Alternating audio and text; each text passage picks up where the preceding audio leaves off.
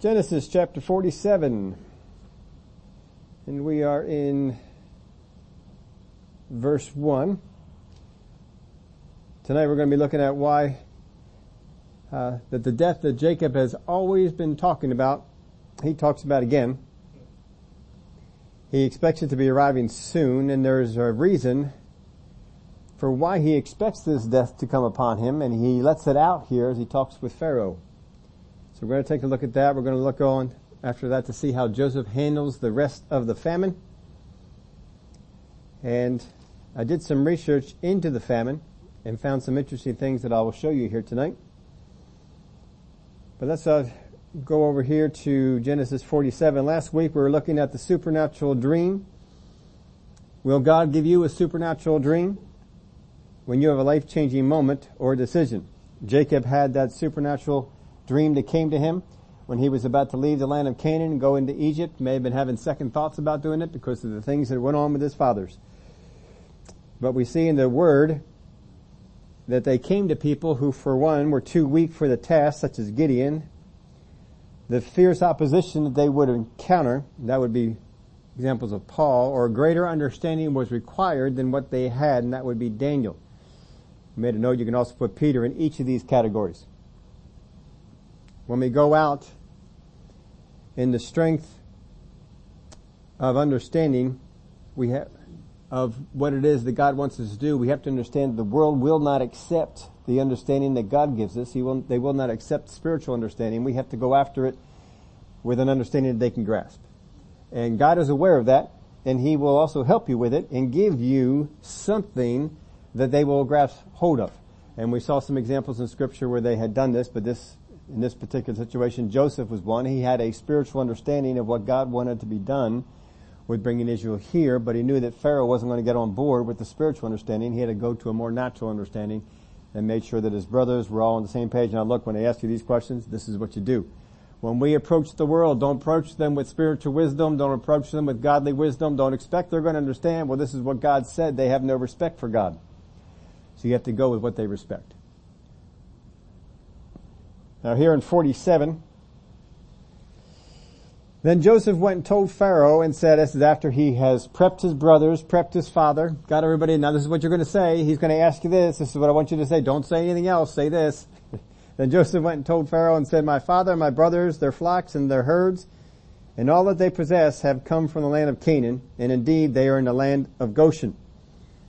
And he took 5 men from among his brothers and presented them to Pharaoh. Now we don't know why he selected the 5. We don't know even what 5 he selected. He may have selected the 5 that looked most like herders. Don't know. He's going for a look here. He left a lot of them back home. He may have looked at some of them and said, Benjamin, you can't lie for nothing. Not that he's asking them to lie, but if anybody says to you, can you do anything else? You just offer and say, yep, sure can. And we can't have you out there. I don't want you saying like that. I just want you to say that you're shepherds. So he picked 5 that he felt that were up to that task and brought them along. Then Pharaoh said to his brothers, what is your occupation? And they said to Pharaoh, your servants are shepherds, both we and also our fathers. This is exactly as they have rehearsed it. And fathers, not just our father, but the ones before them. In other words, this has been our occupation for generations. And they said to Pharaoh, we have come to dwell in the land because your servants have no pasture for their flocks, for the famine is severe in the land of Canaan. Now therefore, please let your servants dwell in the land of Goshen. So, they're already in the land of Goshen. They headed there from where they were in Canaan. It was shorter to go to Goshen than it was to come where Joseph is and where Pharaoh is. So they stopped off in the land of Goshen. He goes out there and meets them, says hi to his dad, brings 5 of the brothers and the dad all out to Pharaoh, leaves everything else back in the land of Goshen. Verse 5, then Pharaoh spoke to Joseph, saying, your father and your brothers have come to you. The land of Egypt is before you. Have your fathers and brothers dwell in the best of the land. Let them dwell in the land of Goshen. And if you know any competent men among them, then make them chief herdsmen over my livestock. Then Joseph brought in his father Jacob, set him before Pharaoh. And Jacob blessed Pharaoh. Now you might think the position that Pharaoh was in, Pharaoh might be the one who's blessing Jacob. But this is probably a blessing, much like he put on the sons later on, and when Joseph brings his sons, he puts a blessing on them, and it's more of a verbal and a spoken blessing that he put on. We don't know what it was. Maybe there was no spiritual significance to it. For some reason it's left out, but he probably spoke some kind of a blessing over them. And it is mentioned, but it is not given as to the details of what is said. Pharaoh said to Jacob, "How old are you?" Now, like they tell you in the court system, if you're a lawyer, don't ask a question you don't already know the answer to. Pharaoh didn't go through that. And so he just asked one question. Isn't it great? I mean, especially politicians. Politicians are great. Ask a question, they'll answer everything else. Because they don't want to answer the certain question. I heard this one person just in the last week. They were asked a question about a particular event. Not going to get into the event, it's not real important. About a particular event, and the person didn't answer that. They answered something over here. It was so obvious that it wasn't the question. The person said, "Well, I didn't ask you that. I asked you this." And so they went back and they answered the same question that he didn't ask. And it's just like, obviously they didn't want to answer that question, but they wanted to give the appearance like, "I'm not hiding anything. I'm answering stuff." But here he says, "How old are you?" Now he's going to get an answer that really has very little to do with what he asked. So it seems like there's something inside Jacob he just wants to get out. He just wants to talk about, and he's going to do that, and we're going to find out some of those things that are on Jacob's heart here. And Jacob said to Pharaoh, "The days and the years of my pilgrimage are 130 years. Period. He should have ended. He answered the question. That's all he needed to do. Remember, Joseph is coaching the brothers, don't say more than you need to. Just tell them you're shepherds. That's it. Don't offer. Well, I can also blacksmith a little bit. We don't want you guys in the city. We want you guys out there in the land of Goshen. I don't want him saying, "Hey, if your brothers can do that, can we bring them on in?" We don't need that. I need you guys out of here. You need to stay over there. I'll come see you. But then there's Jacob. So he answers the question. Instead of just saying, "Well, I'm 130. No, we got to be a little bit longer than that. The days and the years of my pilgrimage are 130 years. Few and evil have been the days of the years of my life. And they have not attained to the days and the years of the life of my fathers in the days of their pilgrimage." So, he says, he's expecting to die soon. "I've seen Joseph. It's okay. I can die. My fathers lived a lot longer than this. I'm obviously going to live a lot less. And my days on this earth have been filled with trouble. Filled with turmoil." This is how he thinks. This is what's going on with him. And we understand some very interesting things about Jacob. He testifies of great hardship in life. Now, what if this was the only testimony that Pharaoh heard of the God Jehovah? They know Joseph has attested to the God Jehovah. He has seen Joseph. He has seen the God of Jehovah bless Joseph. For many years he has seen things that God has done for the life of Joseph and probably been amazed at some of the things that the God of Joseph has done. And then here comes the dad. Now your expectation is, well, this is the dad. He's got to be further along than the son. And he comes on out and says, "How you doing?" Terrible. Life is so hard. It has been filled with evil. And I think if you're Pharaoh, you got to be taken back. Wait a minute. You serve the same God that Joseph does. If that had been the only testimony he heard of Jehovah, I think he would have said, "Well, we don't want that God in this country at all. Keep him out." He might have changed his mind about bringing the whole group out there. If this is what your God does, we don't want them in Egypt. We've got enough trouble. But he's already had Joseph, so we've got a lot more years going on. And maybe Joseph prepped him for his dad. Have you ever done that? Prep people for your relatives? You got a certain relative and you know this relative, no matter what, you ask them this question, they're going to go off on these things. And you prep them. Now my aunt, my uncle, whatever it might be, just don't ask them anything about this. If you ask them anything about this area, you're just going to get an earful, and don't say I didn't warn you. Right? You have people like that in your life, you know. Maybe Joseph did this with Pharaoh. Pharaoh, look, my dad thinks he has lived a really hard life. So, don't ask him anything about that. And Pharaoh didn't. Now, I don't know if he actually had that conversation, but Pharaoh didn't ask him. He just said, how old are you? And he got a completely different answer because apparently Jacob wants to talk about this. Few and evil have been my days. Now, I couldn't have room for this in yours, but I have room for it in mine. So I wrote down some of the things that are going on with his life. In chapter 25 of Genesis, he struggled with his brother in the womb. Of course, there was all that contention about firstborn. He lived in a home where the parents were divided in their affection for the children. Now, you know how that can do. Mom likes him. Dad likes his brother. Competition goes on. That didn't bring a whole lot of harmony into the house. He gained the blessing of his father by deception and then was alienated from his family because of the hatred of Esau. So he wanted to get something that Esau had, and so he deceived. His mom and him came up with a plot, and they deceived the father. And then, of course, Esau's mad at him, so he has to flee. He has to get away from the family. Now he's separated from his mom, his dad, brother. Of course, he's kind of on the outs with his brother anyway. That's in chapter 27. He spent years in exile serving his deceitful uncle Laban. He sought one wife and ended up with 4 in chapter 29. And the outcome was continual competition and strife in his home. Because God didn't make it, the home to have, 4 wives. 1 wife. That was it. And we saw in the chapters the competition that was there between the different wives. He finally fled from his uncle and eventually had to make a non-aggressive pact with him lest there be further conflict. He suffered the loss of the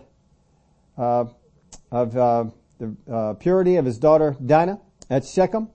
And then when his sons went and killed the men in the city, he feared that there would be reprisals from the Canaanite kinsmen. So he had to move. That was in chapter 34. Then Rachel, his most beloved wife, died prematurely along the way to Bethlehem. His oldest son lay with one of his concubines in chapter 35. His favorite son was tragically lost and presumed dead. And finally there was a famine which threatened the existence of his family. Well, we saw also in just trying to get the food, all the turmoil he went through that technically Joseph put him through. And making Simeon stay behind and then having Benjamin come on out, and there was constant turmoil from that. So really, Jacob does evaluate his life quite correctly. There was nothing but turmoil and evil all his days. But there was a great difference in the suffering of Jacob and the suffering of Joseph. Jacob brings on his own suffering by his selfish and foolish choices. First off, he's the one who set out to deceive. He chose to do that. He chose to live near Shechem instead of going back up to Bethel. He didn't have to settle over at Shechem. If he didn't settle over at Shechem, there wouldn't have been the problem. Maybe down in his spirit it was telling him, don't go to Shechem. But he did. He unwisely showed preference for Joseph. He didn't try and hide any of that. He was very blatant about it. And of course that's going to bring problems. Jacob didn't see the hand of God in all the adversity that came into his life, but Joseph did. In his adversity, Joseph grew closer to God. Jacob, when he went through his difficult times, he seemed to drift further and further away from God. And then we have this interview with Pharaoh. And all these bitter experiences come to mind. You can hope that maybe during this time when he kind of went through all his bitter experiences, all the terrible things that are going through, that maybe God brought this into some focus. And maybe seeing Joseph and all the things that had happened to him, sold into slavery, accused of things he didn't do, put into prison, all the stuff that happened to him in those places that aren't even in the scriptures that he probably could have told his father about. But in it all, he sees the hand of God. When his brothers come to him, he doesn't blame them. I don't blame you for this. Don't you worry about it at all. God sent me here ahead of time. And God got me through all these things. Didn't blame them at all. Even though they were very much at fault. Even though they were very much, as we can tell, the whole reason that it happened. He didn't live his life blaming them. Put this in your outline for you. Jacob reacts to adversity by becoming more fearful and protective. The more adversity that comes, the more fearful he is that more evil is coming his way. And he becomes more protective of what he has. You certainly see this in the story with Benjamin. No, if I send him, I know bad stuff is going to happen. See, fear is just all over him. And so he gets protective. No, I can't send him. I'm not sending him. He's not going. Why did you guys have to do this? Why did you have to tell him that you had another brother? And he begins to blame them and all that stuff that had gone on. And he's ready to not send them and let all his family starve. Finally they talk him into, we're all going to die if we don't go. That's how Jacob reacts. And every time we see adversity, every time we see life not going the way that we want, we can change how we react. But for Jacob, he became more fearful and he became more protective. If you try and protect everything that you've got, you'll end up losing it all. And if you keep walking in fear that more bad stuff is going to come, it will. Go back and see the life of Job on that one. Joseph, when adversity comes to him, remains forgiving and serving. You never take this away from him. No matter what happens, no matter what people do, he stays in a forgiving attitude. He had a forgiving attitude towards his brothers. He had a forgiving attitude towards those that were in the land of Egypt that did him wrong. He had a forgiving attitude to people who let him down and didn't come through for him when he came through for them. And wherever you put him, he served. If you put him in there with Potiphar, what can I do? What can I do? What can I do? And he kept serving, he kept serving, he kept serving to make the life of the people he was here with better. And he did. Potiphar's life became better. His riches grew. His house grew. Everything became better under Joseph. So he kept it more and more and more under Joseph. When he was in the prison, everything that was put under Joseph's care became better. So more and more was put under it. I mean, why not just be in prison and just take care of yourself? That's not Joseph. Joseph has to serve. No matter what adversity comes against him, he doesn't stop serving. He doesn't leave that attitude of forgiveness. Totally the opposite of his father. Jacob allowed selfishness and fear to govern his expectations of what others should do for him. And this is where a lot of people go. They allow selfishness and fear to govern all their expectations. I expect that you are going to do this. I expect that you should do this for me. I expect that you should come through. And we have all these expectations. We don't always vocalize them. And then when they don't happen, we become disappointed. We become protective of what we have. We go in the reaction the way of Jacob does. And all that will happen is what you have will become less and less and less and less. But we'll also have the unfortunate reaction that Jacob does. Our view of life will be lousy. Few and evil have been my days. Joseph doesn't look at his life that way. But he surely had more reason to think that his days were evil than his father did.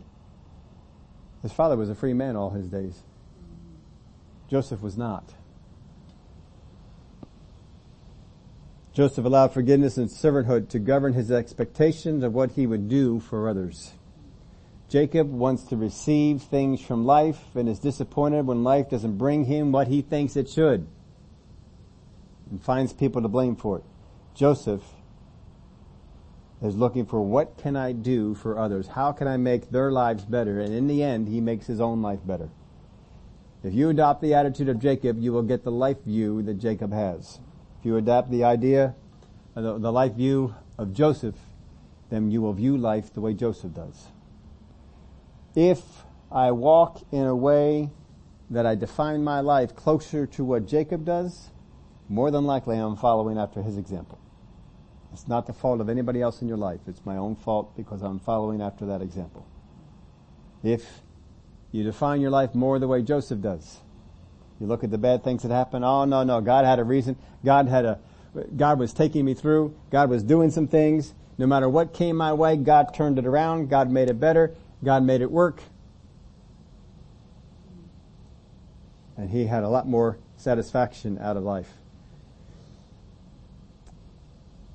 Now the home environment of Jacob was depleted. His energy was kept. I worded that wrong. The home life environment of Jacob depleted his energy.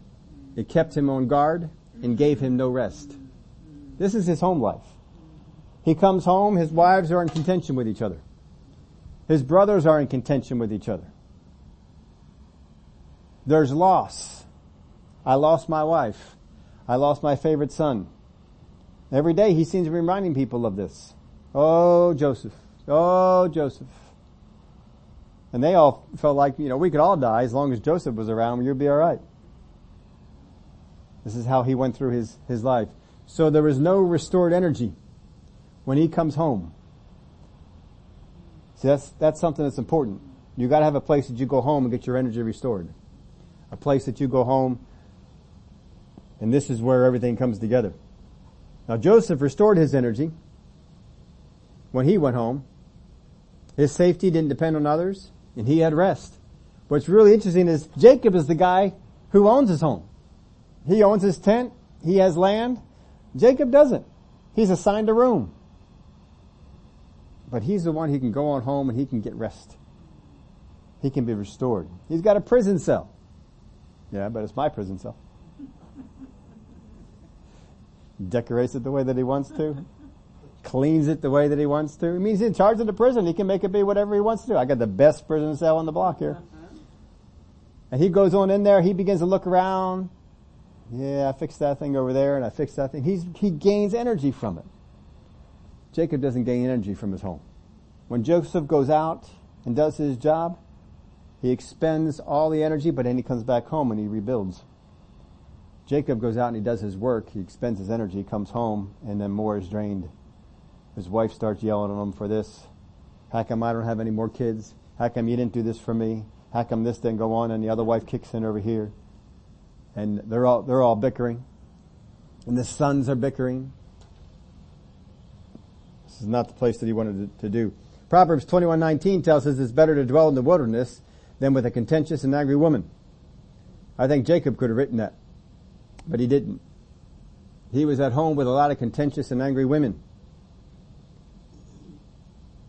He might have been looking out at that wilderness and sometimes saying, I better off going out over there. See, a spouse can bring things or people into a home that disrupts its peace, its rest, and energizing properties. That's why you got to be careful of the kind of spouse that you have, or how you are as a spouse. Because if you bring things into the home as a spouse, you have the ability to do that. Now Joseph, he wasn't married. Nobody has the right to bring things into him. But Jacob's married. Those wives can bring things in to the house that he may not want. But they're the wives. That's why Proverbs there was written. And we certainly know that there's plenty of places in the Word of God that tells us about contentious women. Abraham had some problems with his own wife there. She brought some things in that were not necessarily good. Now, didn't get to put this in your outline, but are you a Jacob who hopes for good things to come to him, but finds bad? Are you a Jacob who hopes for good things to come to him, but finds bad, or a Joseph who has bad things come to him, but finds good in them? That will determine how you look at your life. We'll look at how Jacob describes his life. It's been short. I can already tell it's going to be shorter than my father's were. And it's been a lot harder. It's been tough. He's going to live another 17 years, but he'll die at 147.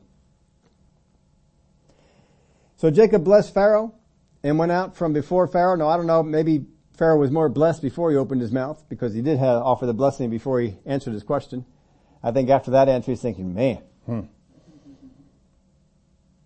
And Joseph situated his father and his brothers and gave them a possession in the land of Egypt, in the best of the land, in the land of Ramesses, as Pharaoh had commanded. Then Joseph provided his brothers, and all his father's household with bread according to the number in their families. So if you pull up our Goshen map, we didn't show you where this was, But here's the land of Goshen. Now it makes specific mention of Ramesses, so they're in this particular, the eastern area of Goshen.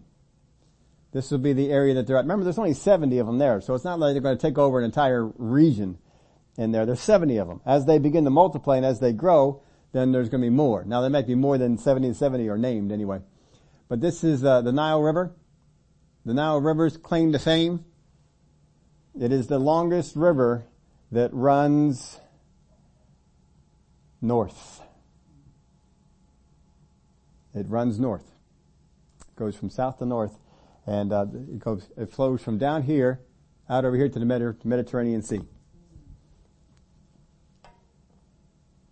Verse 13.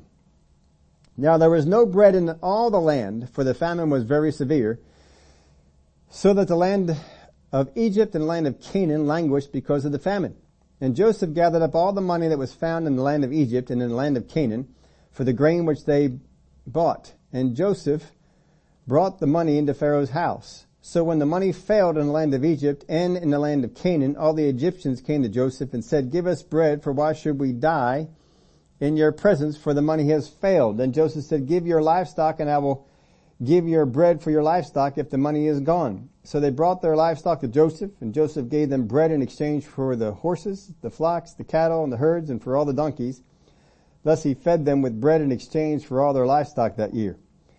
Now it mentions that this famine was severe in the land of Egypt and the land of Canaan. We assume other parts of the world were affected as well, but these are the only two that matter as far as the story is concerned. When Joseph had gathered up all the money, in verse 14, that was found in the land of Egypt and in the land of Canaan.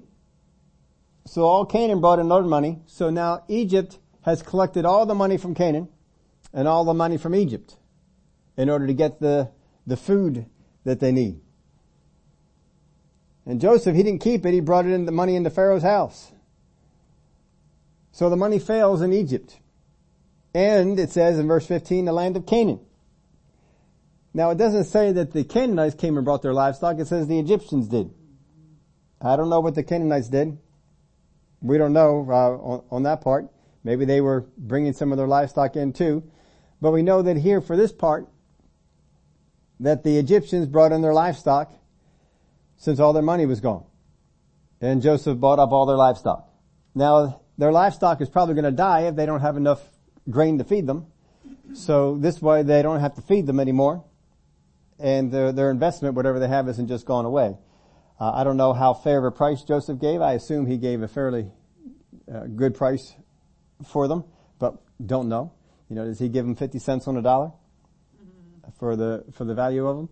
Whatever it was, they brought in the livestock, and that seems to be taking care of them. Thus he fed them with bread in exchange for all their livestock that year. So that took care of a year. Now the other instance was 2 years. So by my count, this should be 3 years. 3 years of this famine is done, maybe at most 4. But we still have more years to go.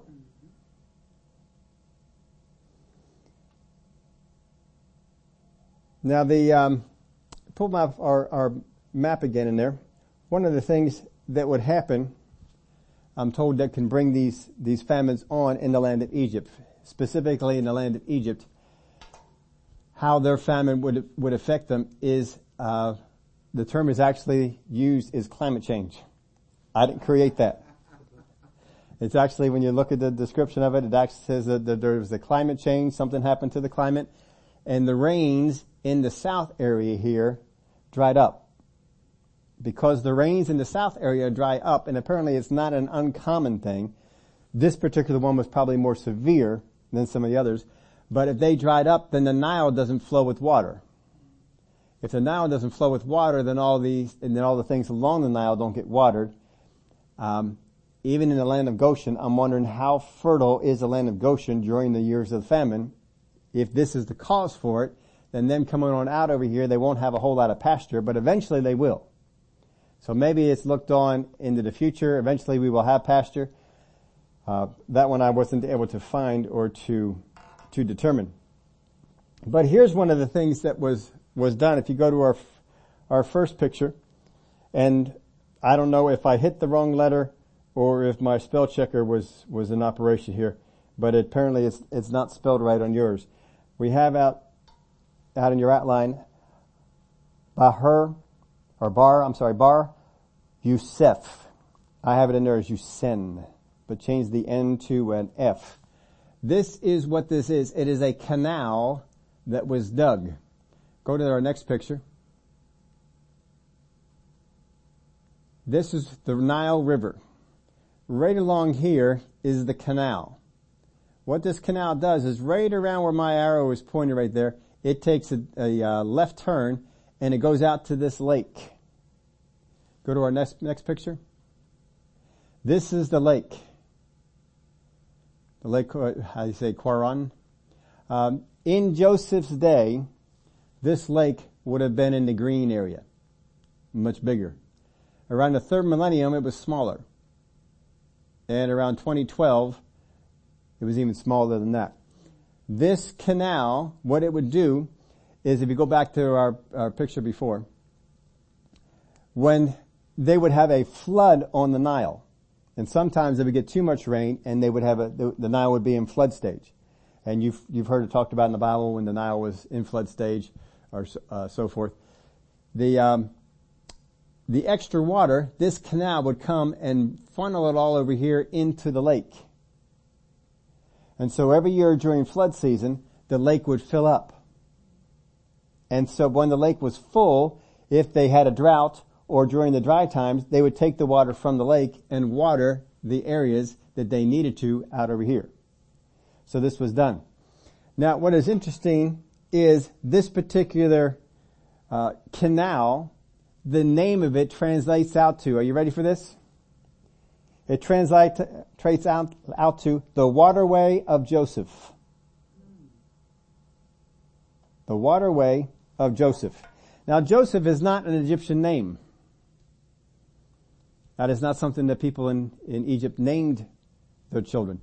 How is it that this canal gets named after Joseph? So there is a story. I could not authenticate this any more than it seems like it might be true. All right, so take it for what it is. But it seems to be in the years after the famine, after Joseph had managed all the things with the famine, that some people rose up in Egypt who didn't think Joseph was all that. And so they basically gave him a challenge. Joseph, if you're so good at doing all this, do something to make this area more fertile. Do something to increase it. And so apparently Joseph set out to think about what he could do and came up with this idea of the canal and put the canal to feed the water into the lake to store it up. And it did exactly what it was supposed to. And it caused that area to not have the famines that it did and not shut down at other times. It was a phenomenal success. So much so that this man-made canal is still in operation today. In fact, if you go back, if you want to do a search on pictures on the internet, you'll see some really impressive pictures of how much water actually flows from the Nile out to this canal. It is fairly significant. They have improved the area right there where it joins. People on the internet probably can't tell where I'm doing this, but right down over there where it splits off, that's where you're going to see some pictures of a very impressive gateway. Some of it having the water go out into this canal and the rest of it going down the Nile. And I think there's even another path that it takes outside of that. But all these years, Joseph's name has been in the canal. So it's very possible that Joseph had his hand in this. This would be after the time of the famine. And so maybe he was thinking, well, the famine was caused by certain things. If we can do something to counteract that. And God probably gave him wisdom in this. But that's what it translates out to in English, the waterway of Joseph. Now Joseph got all their money. Now he's got all their livestock. Now he's going to set out to go, and he's going to end up with their labor and their lands. So, verse 18, when that year had ended, so they got on through that year, they came to him the next year and said to him, We will not hide from my Lord that our money is gone. My Lord also has our herds of livestock. There is nothing left in the sight of my Lord but our bodies and our lands. Why should we die before your eyes, both we and our land? Buy us and our land for bread, and we and our land will be servants of Pharaoh. Give us seed that we may live and not die, that the land may not be desolate. Then Joseph brought all the land of Egypt for Pharaoh. For every man of the Egyptians sold his field because of the famine was severe upon them, so the land became Pharaoh's. So Pharaoh gets it all. He owns all the land now, except for the land of the priests. That's been excluded. But he owns all the people's lands, and it was their idea. And he owns all their labor. They basically say, we will be slaves. Now, we hear the term slave and we don't get a good idea about that. Why is Joseph accepting their slavery? Verse 21, we'll get into that here in a moment, but in verse 21, and as for the people, he moved them into the cities from one end of the borders of Egypt to the other. So they gave them the land. He said, all right, that land is mine now, come on off. And he put them in the cities. Now there might be a few reasons for this. It may not be mean. It may not be, we want to separate you from your land so you realize that land is not yours anymore. It could be that, but it also could be that we're trying to distribute food to all these people, and it's a whole lot easier if we distribute the food to them if they're in the cities where the food is. That would seem to make more sense. Because right now we're still in the land of famine, and so we're still not going to be able to grow anything. So there's no real sense in having them on the land until the famine is over. Once the famine is over, they're going to go back to seeding the land. But right now, if you seed the land, what's going to happen? Nothing, because you're in a famine. If they weren't in famine, then you just seed and go on as normal. On the land of the priests did not buy, for the priests had rations allotted to them by Pharaoh, and they ate their rations which Pharaoh gave them. Therefore they did not sell their lands. Then Joseph said to the people, indeed, I have bought you and your land this day for Pharaoh. Look, here is seed for you, and you shall sow the land. And it shall come to pass in the harvest that you shall give 1/5 to Pharaoh. 4/5 shall be your own, as seed for the field and for your food, for those of your household, and as food for your little ones. So they said, you have saved our lives. Let us find favor in the sight of my Lord, and we will be Pharaoh's servants. Now, if slavery is bad, why would Joseph lead them this way? Or why would he accept this as a passage? So if we go back to the passage in Leviticus, it talks about slavery. Verse 39 of Leviticus chapter 25, and if one of your brethren who dwells by you becomes poor and sells himself to you, you shall not compel him to serve as a slave, as a hired servant and a sojourner he shall be with you, and shall serve you until the year of Jubilee. So basically you will own the rights to his labor until the year of Jubilee. In the year of Jubilee everything is set free. We don't ever know that Israel ever followed that, but that's the idea.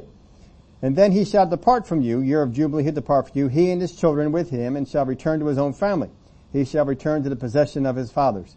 For they are my servants whom I bought out of the land of Egypt. They shall not be sold as slaves, and you shall not rule over him with rigor, but you shall fear your God. So what he's basically saying here is if a person becomes so poor and so desperate that the only thing they can say to do is, look, I got nothing. I'll sell you me. And what that basically means is, I will come live with you, or stay with you, or I'll just come over here and report for work every day, and I will work for you, and, but you still the Word of God says you still pay them. And you don't beat them, you don't humiliate them, you don't treat them as your property. They are your brethren. They have come on hard times, so you can bring them into your service. They're your servant, but he says not your slave, as the world would determine it. So this is what is going on. Now what Joseph does in this, and it's not his idea, it's the the Egyptians' idea. What he has done is he has set up an agreement with them in that you don't own your land, Pharaoh owns your land, but Pharaoh will give you seed for the land that you have. So you will have land to work, he will give you seed, you don't have to buy the seed anymore, seed is given to you. And when you go and produce and you plant the seed, you bring in a harvest, 20% of your harvest goes to Pharaoh. You keep the rest. That's not slavery. When we saw cases of slavery, they didn't get to keep any of their labor. All their labor went to to the slave owners, such as the Egyptians did with the Israelites. How many of you would go to work tomorrow with no problems, in fact, with glee, if the government only taxed you 20%? For a lot of us, that would be a tax cut. That'd be a great tax cut. But now you don't have to pay for your land anymore. You have land, but you don't have to pay for it anymore. It's not technically yours, but you have that after the work. So it's not as good of a situation as they had before the famine, but they're not slaves like we think of. Pharaoh didn't beat them like he does with the Jewish people, with the Hebrews. They beat them, they killed them, they did all sorts of things. That's not what Joseph had set up here. What Joseph has set up is, you're going to still work. Whatever you work, if you worked hard and you brought in whatever measurement they do, let's say 1,000 bushels. Well, 20% of that is Pharaoh. If you worked even harder than your neighbor and you produced 2,000, well, still only 20% of that goes to Pharaoh. You get to keep 80% of it. So the harder you worked, the more you had. So that's how he set it up. And apparently, that is still in operation when Moses was in Egypt, 4 generations later. When he's writing this down, he says this was still what was going on. Joseph made the law. Even though we changed regimes, the law was still in operation. They hadn't changed that. Now, I put this in your outline for you. Does Joseph act in this way because he knows what's coming, or does it help pave the way? I don't know that I have a set answer for you. But Abraham knew that they would be slaves in a foreign land. Joseph knows what Abraham was told. Joseph is one who probably keeps these things in mind more than the rest of his family. He knows, when I bring on down here, these folks are eventually going to bring them into slavery. Does Joseph try and show them what slavery should be, or servanthood? We should really call it servanthood. Because the Egyptians don't follow this. They go into a pattern where you have nothing, you are nothing, we will beat you, we will kill you, we will do whatever we want to with you.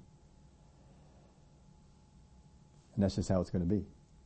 And that's the kind of slavery they were in. The kind of slavery that the Egyptians put the Jewish people in is nothing like what Joseph did to the Egyptians. But it was the Egyptians' idea.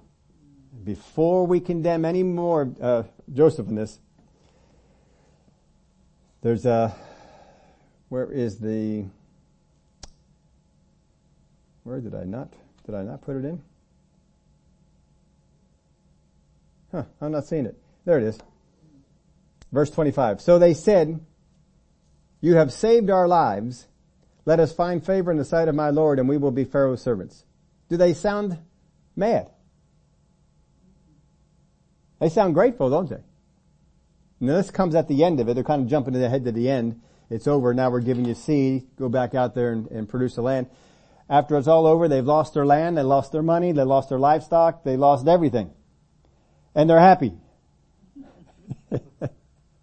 So obviously, this is not as bad as it may look to us. Because the people that it happened to, it was their idea, and at the end of the 7 years of famine, they're glad. Hey, you saved our lives. We are immensely indebted to you. You saved our lives. Now you're giving us seed. We can go out there and sow and produce, and 80% of what we do is ours. 20% goes to Pharaoh. Boy, I tell you what, that's some grateful people there. I think a lot of people could probably be saying afterwards, I don't know about this. This arrangement doesn't seem to be so good. Now Joseph does not make himself rich, he makes Pharaoh rich.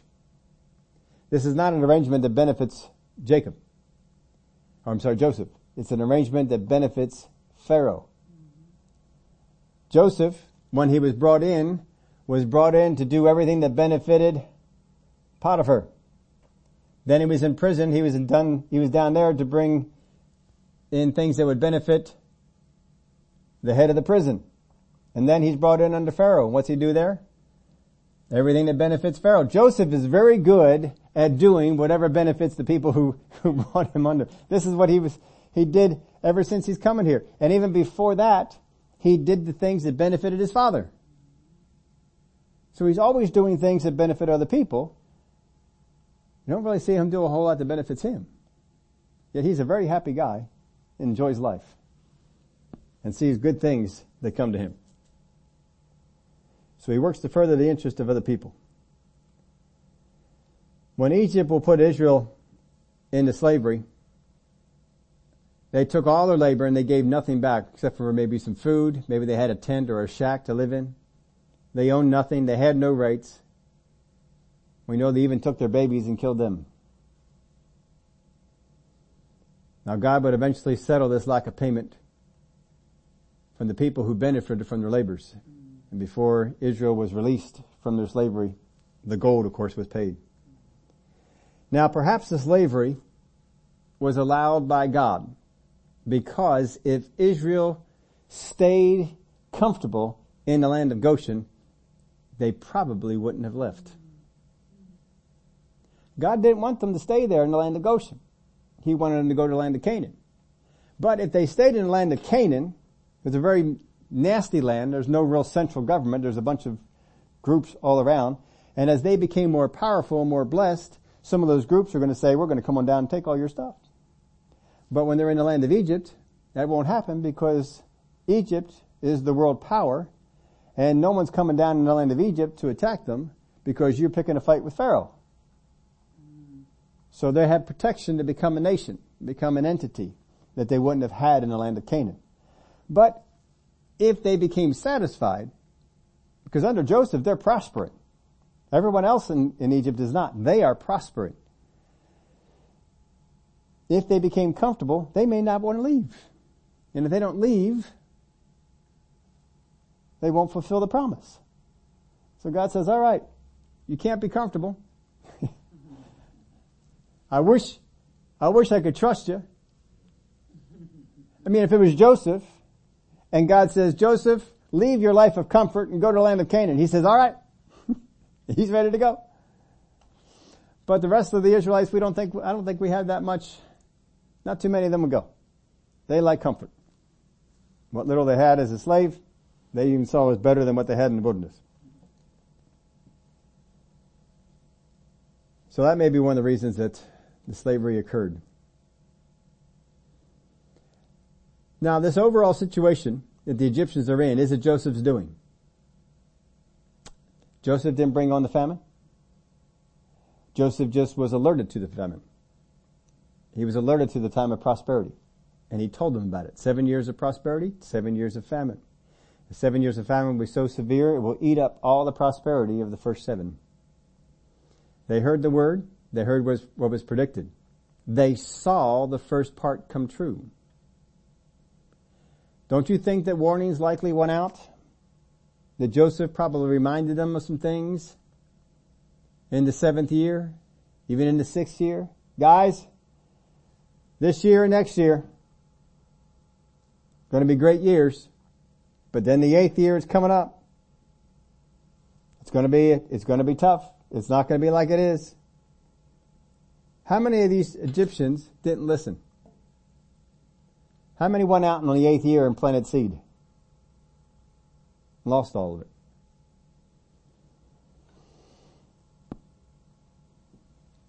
If 1/5 of the years of plenty feeds all of Egypt, Canaan, and probably other parts of the world, what would a second fifth have done for each of the Egyptians? What if each of the Egyptians said, well, Joseph is putting 1/5 of what we're doing away. What if we put 1/5 away? Now understand that the prophecy, the dream, interpretation of the dream was that the 7 years were going to be abundant. That does not mean 20% better. So they took whatever the abundance was and they lived in the now. They partied. They bought expensive cars, chariots. They bought expensive horses. They did all sorts of stuff. They didn't pay any attention to the fact that in 7 years, that horse not going to be there. That chariot It's not going to feed you. That new wing you put on your house, you're not going to be entertaining like you did before. But see, they didn't put any faith in it, and they didn't do any action. If they had done just what Joseph modeled for them, and they took 1/5 and put it away, they would have been in as good a position as Joseph was for their household. And they would have had more than enough for their household and probably could have sold to some others. And they could have been buying up some of this stuff. But apparently, not a single person in Egypt did. No one. Even when Joseph probably went out in the 8th year, guys, don't bother sowing this year. This is the year of famine. Yeah, okay. You don't know how good it's been, Joseph, it has been phenomenal. There's no way we are going from what we had the last 7 years to nothing. That doesn't happen. Sure enough, it did. Joseph had every confidence of what was going to happen. But it took apparently everyone by surprise that it went this way.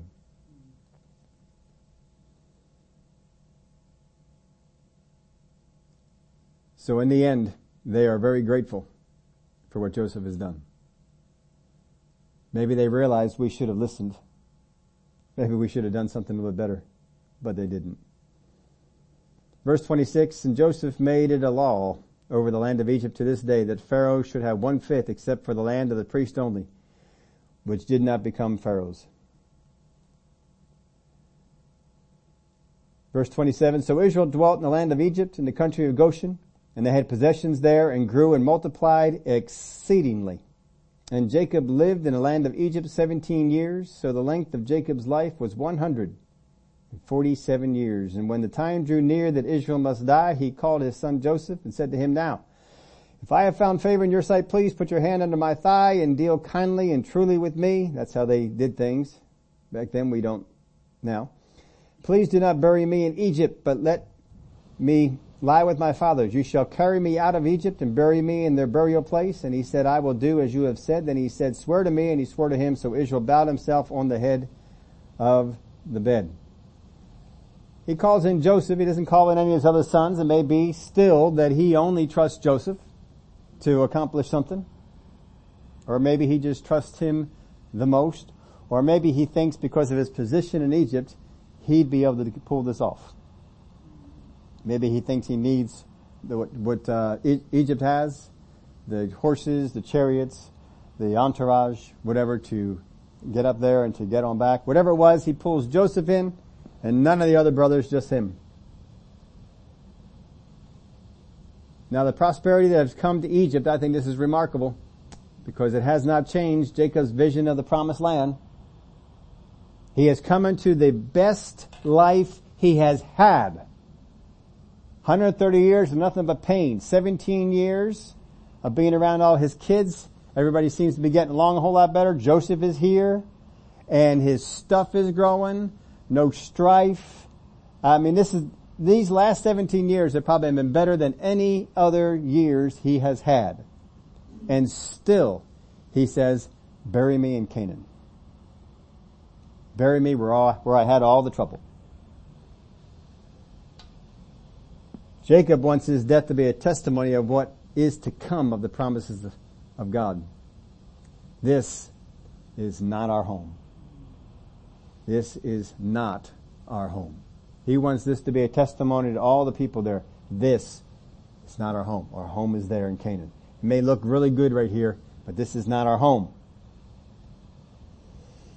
Joseph will have his be a memorial. Jacob's death was a testimony. Joseph's will be a memorial. He has his tomb right there with them. I want you to keep this before him when people walk by and they say, what is that? That's Joseph. That is Joseph's grave. And when we leave here, we're taking him with us. And we'll bury him in the land of Canaan. But not until they leave. So he would always be a memorial to him. Always be a testimony to him. We'll come on that down the road. The first points the way to where we are going. The second, that this is not our home.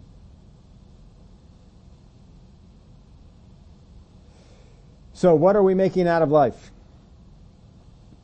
What are we making out of our life?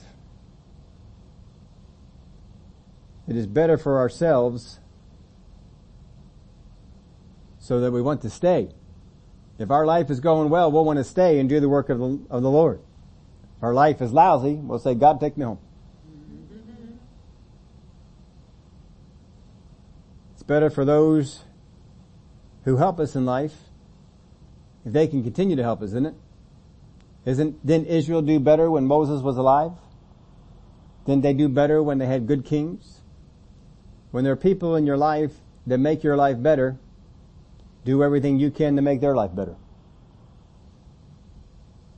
If we aren't doing that, sometimes people take away the strength and the desire of the people that are making their life better. I don't know what Israel is thinking. Their lives are better because of Moses. And they keep dragging him out, complaining, ready to kill him. I mean, if I was Moses, I'd say, Father, just take me up. Just take me up. I'm done. And just let these people wander. But they didn't see it that way. Are we planning and preparing for what God says is coming?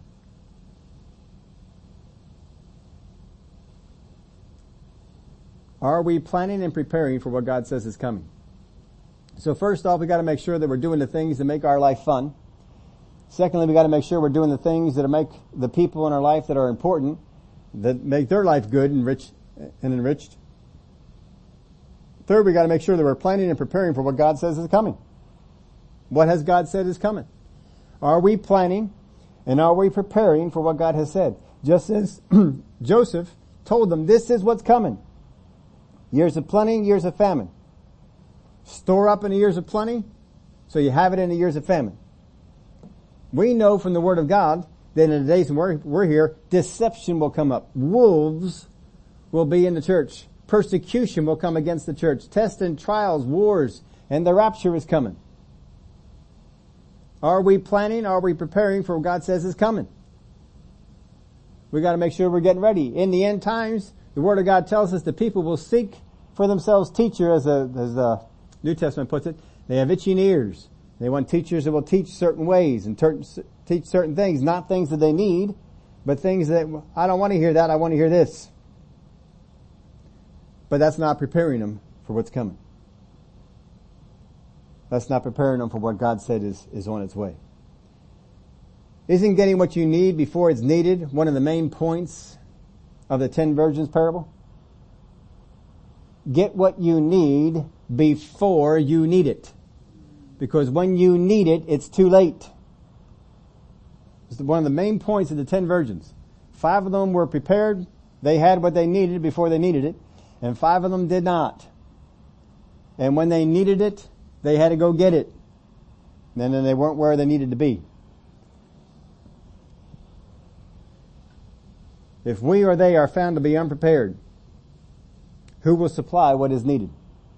They went out at midnight. Who in the world is selling oil at midnight? I'm sure they had to go look in a lot of places. I don't think they had a Wawa. People with an outlook like Jacob will tend to be unprepared. People with an outlook that wants life to bring them everything that they need, makes demands on people. You need to do this for me. You need to do that for me. You need to do this. You're not doing this for me. Those people will generally be unprepared.